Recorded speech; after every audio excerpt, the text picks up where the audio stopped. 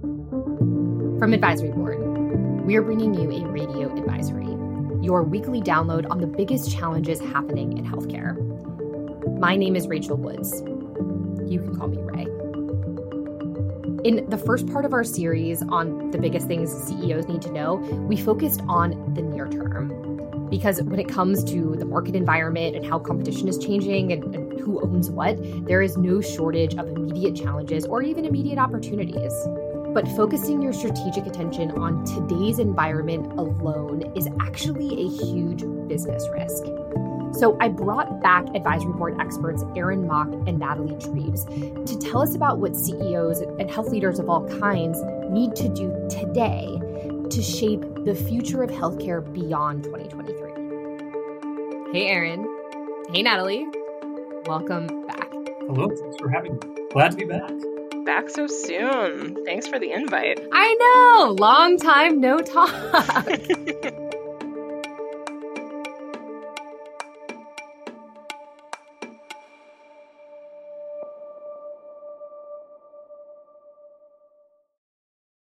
So I've been thinking about the last conversation that we had about what executives need to know to be prepared to be successful in 2023. And I feel like my big takeaway is that the present feels aggressively urgent. The business climate today is extraordinarily tough. There are all these disruptive forces that are changing the competitive landscape, right? That's where we focused most of our last conversation. But we also agreed that those were still kind of near-term problems. My question is, why, if things feel like they are in such a crisis, do we need to also focus our attention on longer-term challenges? It's pretty clear that the business environment really isn't sustainable as it currently stands. And there's a tendency, of course, for all businesses to focus on the urgent and important items at the expense of the non-urgent and important items. And we have a lot of non-urgent important things that are coming on the horizon that we have to address. Obviously, you think about the aging population. We have the baby boom reaching an age where they're going to have multiple care needs that have to be addressed that constitute pretty significant challenges. That aging population is a central concern for all of us. Costly specialty therapeutics that are coming down the pipeline that are going to yield great results for certain patient segments, but are going to be very expensive. Unmanaged behavioral needs, disagreements around appropriate spending. So we have lots of challenges, a myriad of challenges we're going to have to address simultaneously. Yeah. And that's right. And I would add that all of those things are at threshold moments where they are pivoting into becoming our real big problems that are very soon going to be the near-term problems. And the environment that we talked about last time, this competitive chaos that's happening right now, is actually the perfect time to be making some changes because all the challenges we're going to talk about require really significant restructuring of how we do business. That's hard to do when things are stable. Yes, but I still think you're going to get some people who disagree. And let me tell you why. I think there's two reasons why people are going to disagree. The first reason is, again, they are dealing with massive, not just one massive fire in front of them, but what feels like countless massive fires in front of them that's just demanding all of their strategic attention. That was the first thing you said every executive needs to know going into this year. And maybe not know, but accept if I'm thinking about the stages of grief. But the second reason why I think people are going to push back is the laundry list of things that Aaron just spoke of are areas where I'm not saying the healthcare industry shouldn't be focused on them, but we haven't actually made meaningful progress so far. Is 2023 actually the year where we should start chipping away at some of those huge industry challenges? That's where I think you're going to get disagreement. What do you say to that? I mean, I think that's fair. I think it's partly that we have to start transforming today, and organizations are going to diverge from here in terms of how they are affected. So far, we've been really kind of sharing the pain of a lot of these challenges. It's bits and pieces here. We're all having to eat a little slice of this. I think different organizations right now, if they are careful about understanding their vulnerabilities and thinking about where they're exposed, are going to be setting themselves up to pass along some of that to other organizations. And so this is the moment to really understand, how do we collectively want to address these challenges rather than continue to try to touch as little of it as we possibly can and scrape by. That's interesting, because it's also probably not just preparing for where you have vulnerabilities that are going to be exposed sooner rather than later, but also where might you have a first mover advantage. That gets back to what you were talking about when it comes to the kind of competitive landscape. And there's probably people who can use these as an opportunity for the future. Crises are always opportunities. And even for those players across the healthcare system who have really felt like they're boxers in the later rounds, covering up under a lot of blows, right? There's opportunities for them to come back and devise strategies for the long term that really yield growth. We shouldn't treat this as a time just of contraction. There are major opportunities, even for some of the traditional incumbents, if they're approaching these challenges in the right fashion. When we think about that in terms of things like labor or care delivery models, there's huge opportunities. And when I talk with C-suites from across the sector, they recognize those opportunities. They are thinking in the long term. They need to think in the long term if they're going to sustain themselves. It is a time of existential crisis, but also a time for existential opportunity.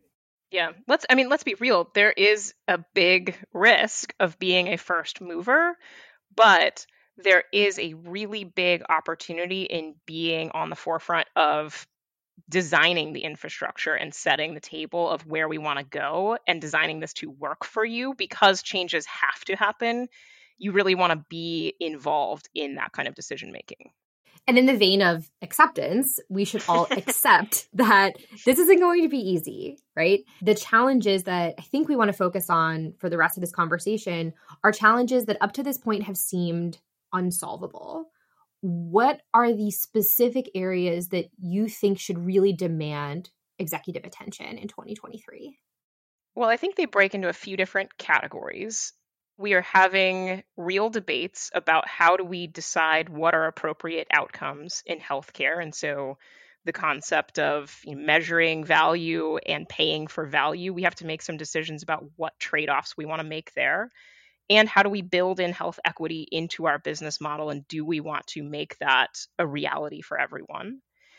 Another category is all of the expensive care that we have to figure out how to deliver and finance over the coming years. So we're talking about the already inadequate behavioral health infrastructure that's seen a huge influx in demand. We're talking about, what Erin mentioned, the growing senior population, especially with the boomers getting older and requiring a lot more care.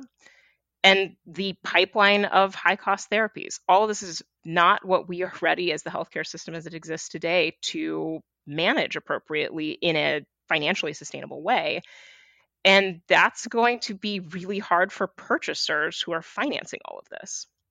So let's dig into these and emphasize kind of the key thing that executives need to know in order to start making progress, in order to kind of find those moments of opportunity. And I want to start with value-based care, which is, again, I'm going to channel the mindset of the cynic, going to be a hard one, because I think a lot of folks would look at value-based care and reflect on the last 10 years and, frankly, how little progress has happened there, and kind of write this off as something that maybe shouldn't demand a lot of strategic attention going forward. What do they need to know about the future of value-based care? Yeah, I'd say we're at an inflection point with value-based care. The fact is, as you alluded to, the last 10 years haven't yielded great results. And if we're going to make forward progress, there really has to be some demonstrable path forward that everybody can get behind, proving that value-based care is viable. Right now, value-based care has largely stuck with the public programs. We've seen some degree of success there. But when it comes to things like commercial, we need to have plans and providers kind of on board with a new approach that would ensure that there was some success that was going to be garnered through it. Because that's where we really haven't done much other than experimentation on the commercial side, right? All of these, I'm going to put this in quotes, success stories, right? I don't want to say that we've done nothing over the last decade, but none of it has been really deeply focused on the commercial population, which feels like the next path where we need to decide, are we going to do this, or are we just going to, get off this train, maybe screaming?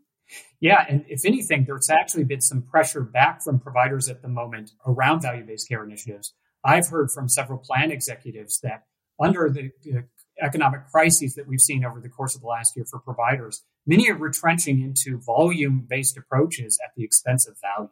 And that's really not sustainable long-term. We have to think about a strategy that might work.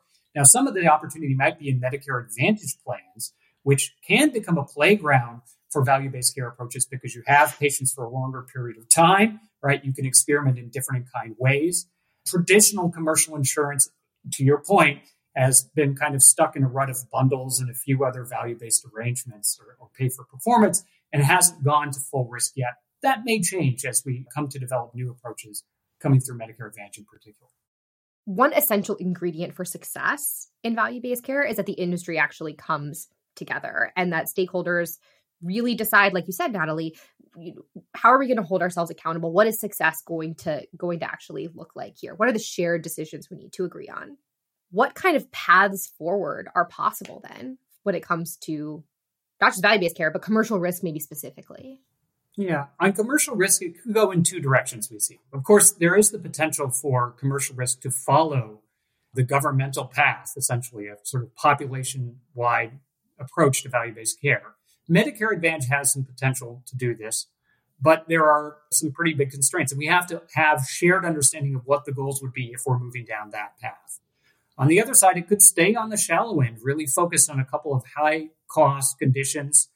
Now, admittedly, that even if we move the bar on those high-cost conditions, it would be a big step forward. Yeah. But it would be a much more constrained approach to value-based care if we were just approaching it through diabetes management. Or just a very different approach and accepting that a foot into boats might first of all, be the wrong way to think about this, but it also might be a reality that we need to follow different approaches when we think about different populations, and that might be the right answer. And what we just need to ensure is that there's a shared consensus around the goal. Yeah. Whether it's a population-wide approach or whether it's a little bit more constrained, you have to have shared consensus. That's right. And I think on the commercial savings opportunities side, you see so much room for improving outcomes and reducing costs in specialty care, but that's going to look very different because of how independent and fractured the specialty care landscape is. And so how are organizations going to balance having a standard model for a bunch of different subspecialties across a bunch of different payer organizations that doesn't make the specialists crazy? So I think there's a lot of logistical challenges to pursue those opportunities, but it's an area. It's value-based care, of course, there's logistical challenges. But it's an area that everyone wants to head towards. Now, health equity, on the other hand, this is probably one that everyone who's listening to this podcast would have guessed that we would talk about because we are talking about longer-term, seemingly unsolvable, almost existential challenges in the healthcare industry. This is one where, again, every leader would say we support the design and delivery of equitable care. But I would say almost all organizations still grapple with how that works in practice, especially when their incentives might directly conflict with that mission. So how do we actually solidify equity as a business imperative? I don't even know if I'd say it's that the incentives directly conflict. I would say that they're just not explicitly aligned. And so that's actually where I think we've seen some really interesting activity that's made us more optimistic about the future of baking health equity into the business models. Several progressive plans and employers have started to push for the building of equity into quality metrics when it comes to what they're asking providers to report to them. And so if you think about in the past, just general quality metrics, we started with pay for reporting before we could build towards pay for performance, right? You have to collect that data and standardize that. That's right. So there's been a lot of activity over the last year or so. Morgan Health in particular, Blue Cross Blue Shield of Massachusetts, NCQA starting to push on what are the exact measures that codify health equity outcomes and what are the ways that we want providers to capture that because they have to get comfortable collecting that data. And I think that's a turning point, right? Ultimately, that builds a foundation for being able to later say, okay, it's not enough for you to be performing well on average with your patient population when it comes to clinical quality. You need to make sure that all of these different socioeconomic demographic groups are meeting that bar. And so we can start to separate that out and reward performance and maybe ultimately penalize poor performance along that. And so that might be the turning point that we need to make it not just a nice to have, but a must have when it comes to financial success in healthcare. I don't know if it stops there, though. That could be the risk here of it's just we've got our few measures that we're tracking and performing against, and we're not actually zooming out to work on structural inequality and a bunch of these bigger factors that play into the real disparities and outcomes that we see.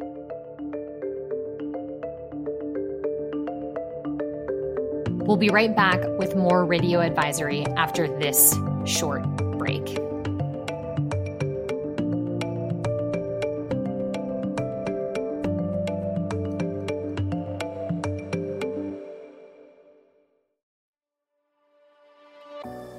Competition in the healthcare market is fiercer than ever before.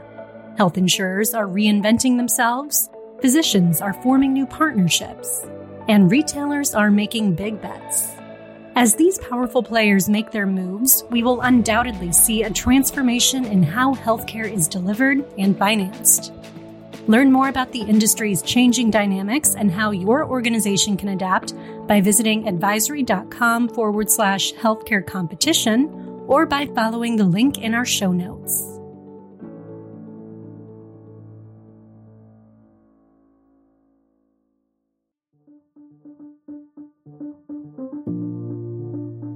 Our colleague, Darby Sullivan, has been on Radio Advisory a bunch talking about health equity. And last year, she came on the podcast to talk specifically about behavioral health, in part because she described it as a meta inequity. And that's certainly an area that would benefit from kind of what you outlined in terms of next steps for equity writ large.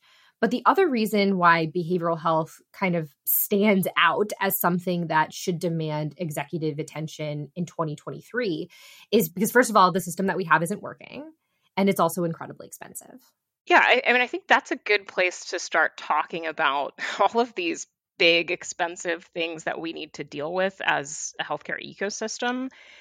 Behavioral health is really interesting because it's already been marginalized in the past. We have been inadequate in how we've approached it and how we've structured it. We have pushed it outside of, traditional healthcare structures. It's really easy to, well, not easy, but it's really possible for a lot of organizations to leave it outside of insurance payment, for example, right? This just kind of exists separately. We've got behavioral health management organizations that take care of a lot of this. And so it's really been bifurcated and suffered as a result in terms of expectations, funding, how we investigate value and outcomes there. And so I think there's a big question for the industry around how do we want to bring it inside of the overall healthcare infrastructure rather than exist off to the side? And how do we make behavioral health as a starting place look more like physical health in terms of how we coordinate it and decide that we want to pay for it, right? Yeah. We have a really hard time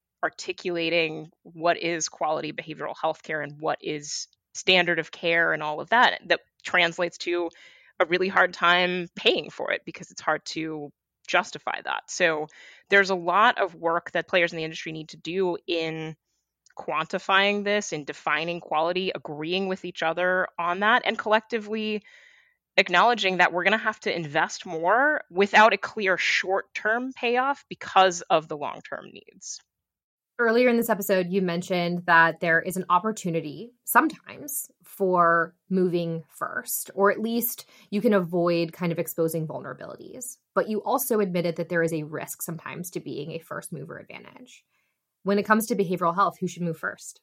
So I think that's actually one of the hardest parts about behavioral health is how intertwined these challenges are. So the consequences of this being marginalized have kind of equally generally fallen on a bunch of different stakeholders, and everybody's having that slice of this isn't really working for me. My medical care patients are expensive because of this, but it's going to cost me so much to try to transform this entire system.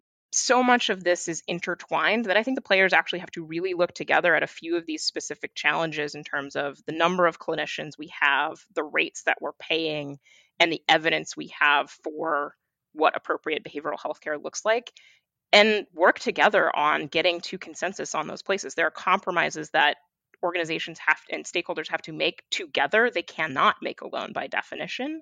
And they're all going to reinforce each other in terms of if you have more clinicians available, then you can do more research that then demonstrates the value that then turns into justification for reimbursement. And so there's a lot of this that actually has to move together. I think individual organizations need to really look at where they are actually being most affected and articulate not just the general behavioral health is a problem for us, but specifically how is that influencing and impacting their success in a very tangible way so that they can then try to make the case for what their investment should be and what their participation should be in that consensus. We're circling around the challenge in general about healthcare spending, which is a huge problem in our industry, at least here in the United States. And the aspect of healthcare spending that I do think executives have been paying attention to is just how expensive it is going to be to care for an aging population. I feel like we've been watching the baby boomer population get bigger and older and oftentimes sicker for a while now. And just like with behavioral health, the industry just is not prepared to treat or pay for the size of the aging population that we have.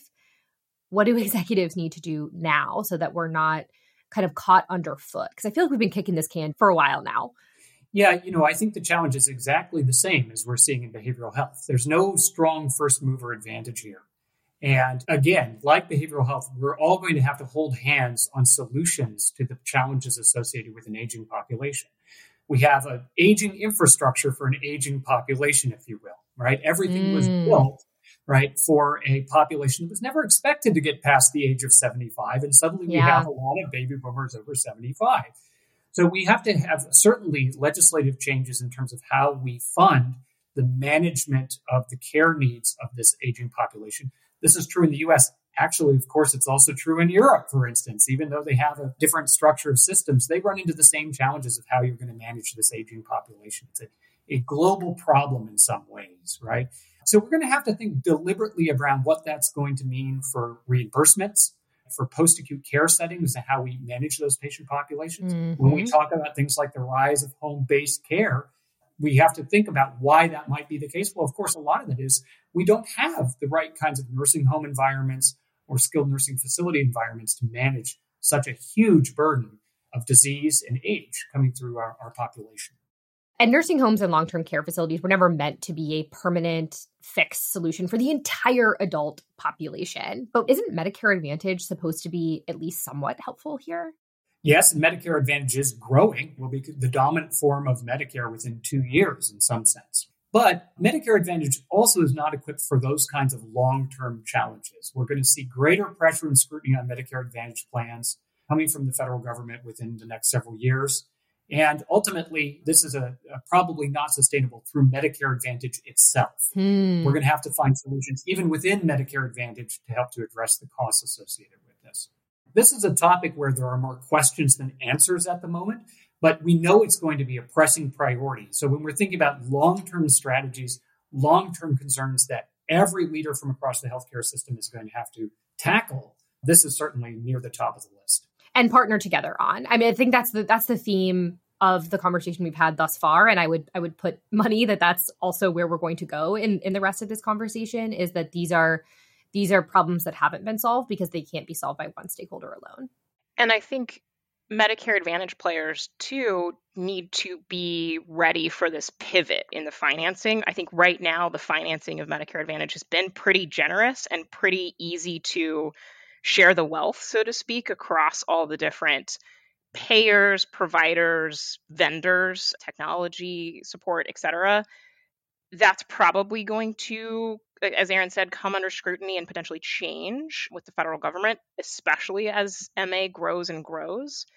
Players are going to have to start thinking about how are they delivering outcomes and value and cost management through Medicare Advantage, and not just playing the financing game of making sure that they're coding appropriately to get the right reimbursement. Because I think that conversation is going to shift over the coming years.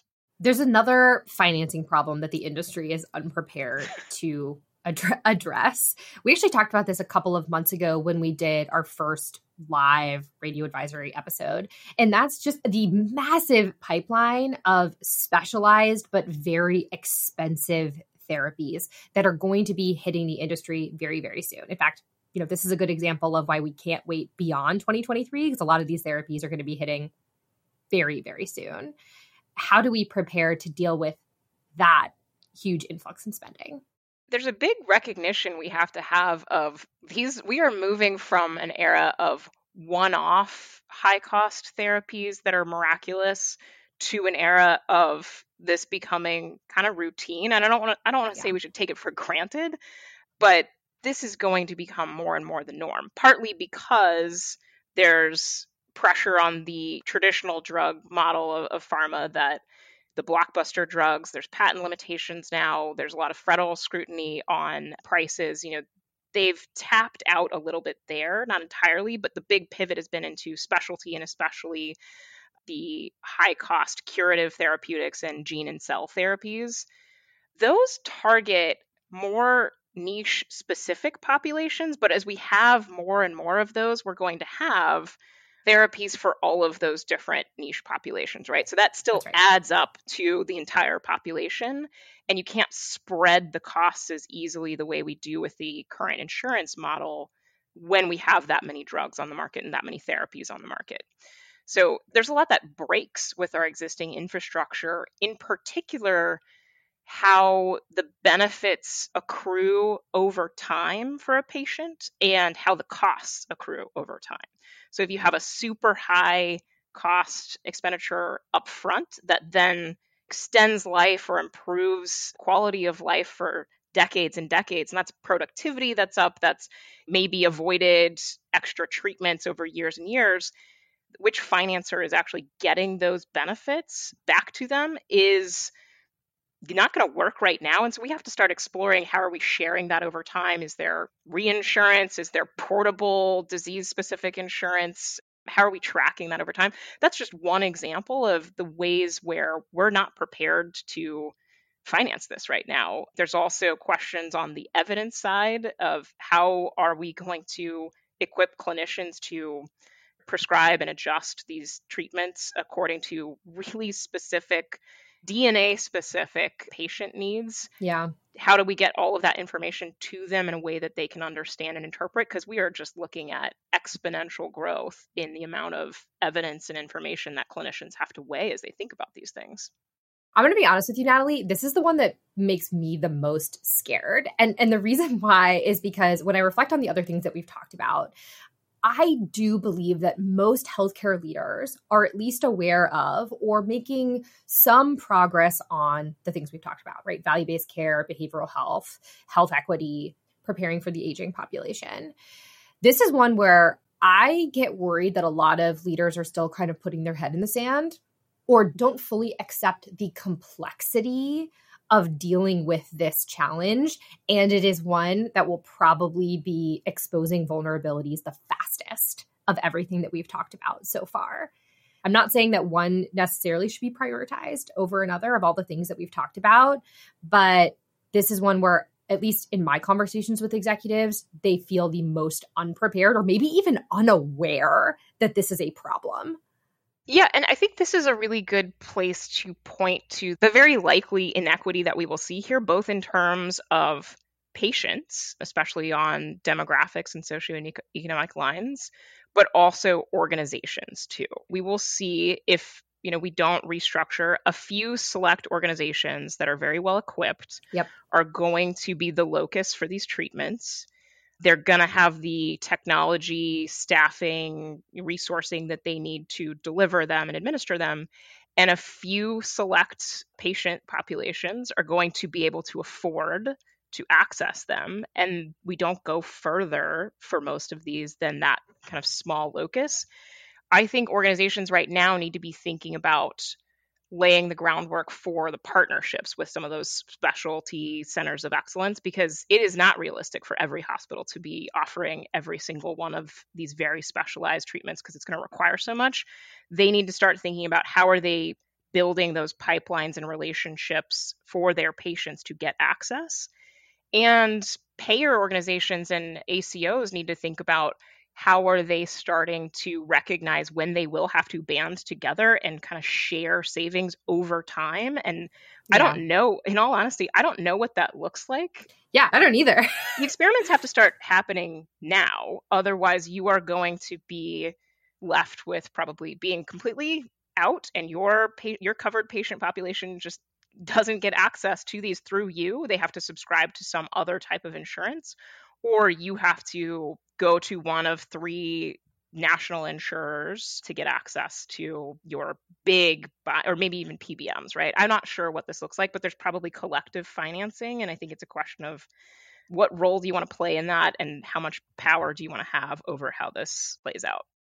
Throughout our conversation, whether it's this episode or the episode that we released last week, we've been talking about the essential things that every health leader needs to know, right? The frustrating reality of their market dynamics, the increasingly competitive landscape, or these huge challenges that the industry just simply cannot put off anymore. And the message that I've heard loud and clear from the two of you is that addressing these issues today will have an outsized impact on the future.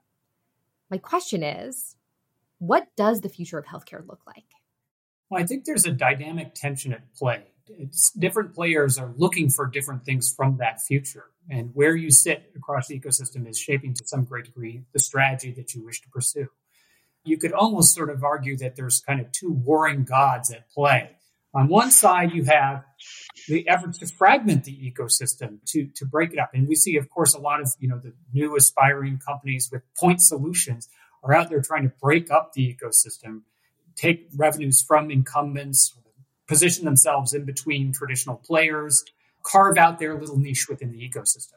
And then on the other side, we have lots of folks aspiring for greater ecosystem control. And as we've seen, some of the long-term challenges that we're likely to confront are really going to demand, at the very least, greater coordination across the ecosystem, if not something like more control of the ecosystem, and to ensure that some of those longer-term challenges, from a cost management from a perspective, from a patient management perspective, or just the sustainability of the healthcare enterprise as a whole, that those get addressed. And so that dynamic tension seems to be at play across what we're seeing. Is one of those options better than the other? I wouldn't say that either future is necessarily better or worse. Certain organizations are going to prefer one or the other depending on their own capabilities and operations. I think it comes back to a thing Erin and I have talked about before, which is really knowing yourself. This is going to be really important to understand which of these futures, which of those themes is better for your organization's assets and strategic differentiation. And how do you try to influence the direction that your market heads towards? But also, how do you recognize which direction your market is heading towards? Because you are going to need to adapt differently depending on which of those realities your market or sector moves towards. And so knowing both yourself and the terrain is what's important here. Well, Natalie, Erin, when either of those futures happen, I'm sure that we will talk about it on Radio Advisory. I'm sure we will. Thanks for having us. Look, I know that it is tempting to say that these challenges are impossible, or to even accept that very small experiments or pilots or little wins are enough. But I want to be clear, it is time to make serious moves on some of healthcare's biggest challenges. And like we said, in order to do that, you're going to have to work together. And remember, as always, we are here to help. If you like Radio Advisory, please share it with your networks. Subscribe wherever you get your podcasts and leave a rating and a review. Radio Advisory is a production of Advisory Board. This episode was produced by me, Ray Woods, as well as Katie Anderson and Kristen Myers. The episode was edited by Dan Tayag, with technical support provided by Chris Phelps and Joe Schrum. Additional support was provided by Carson Sisk, Leanne Elston, and Nicole Addy. Thanks for listening.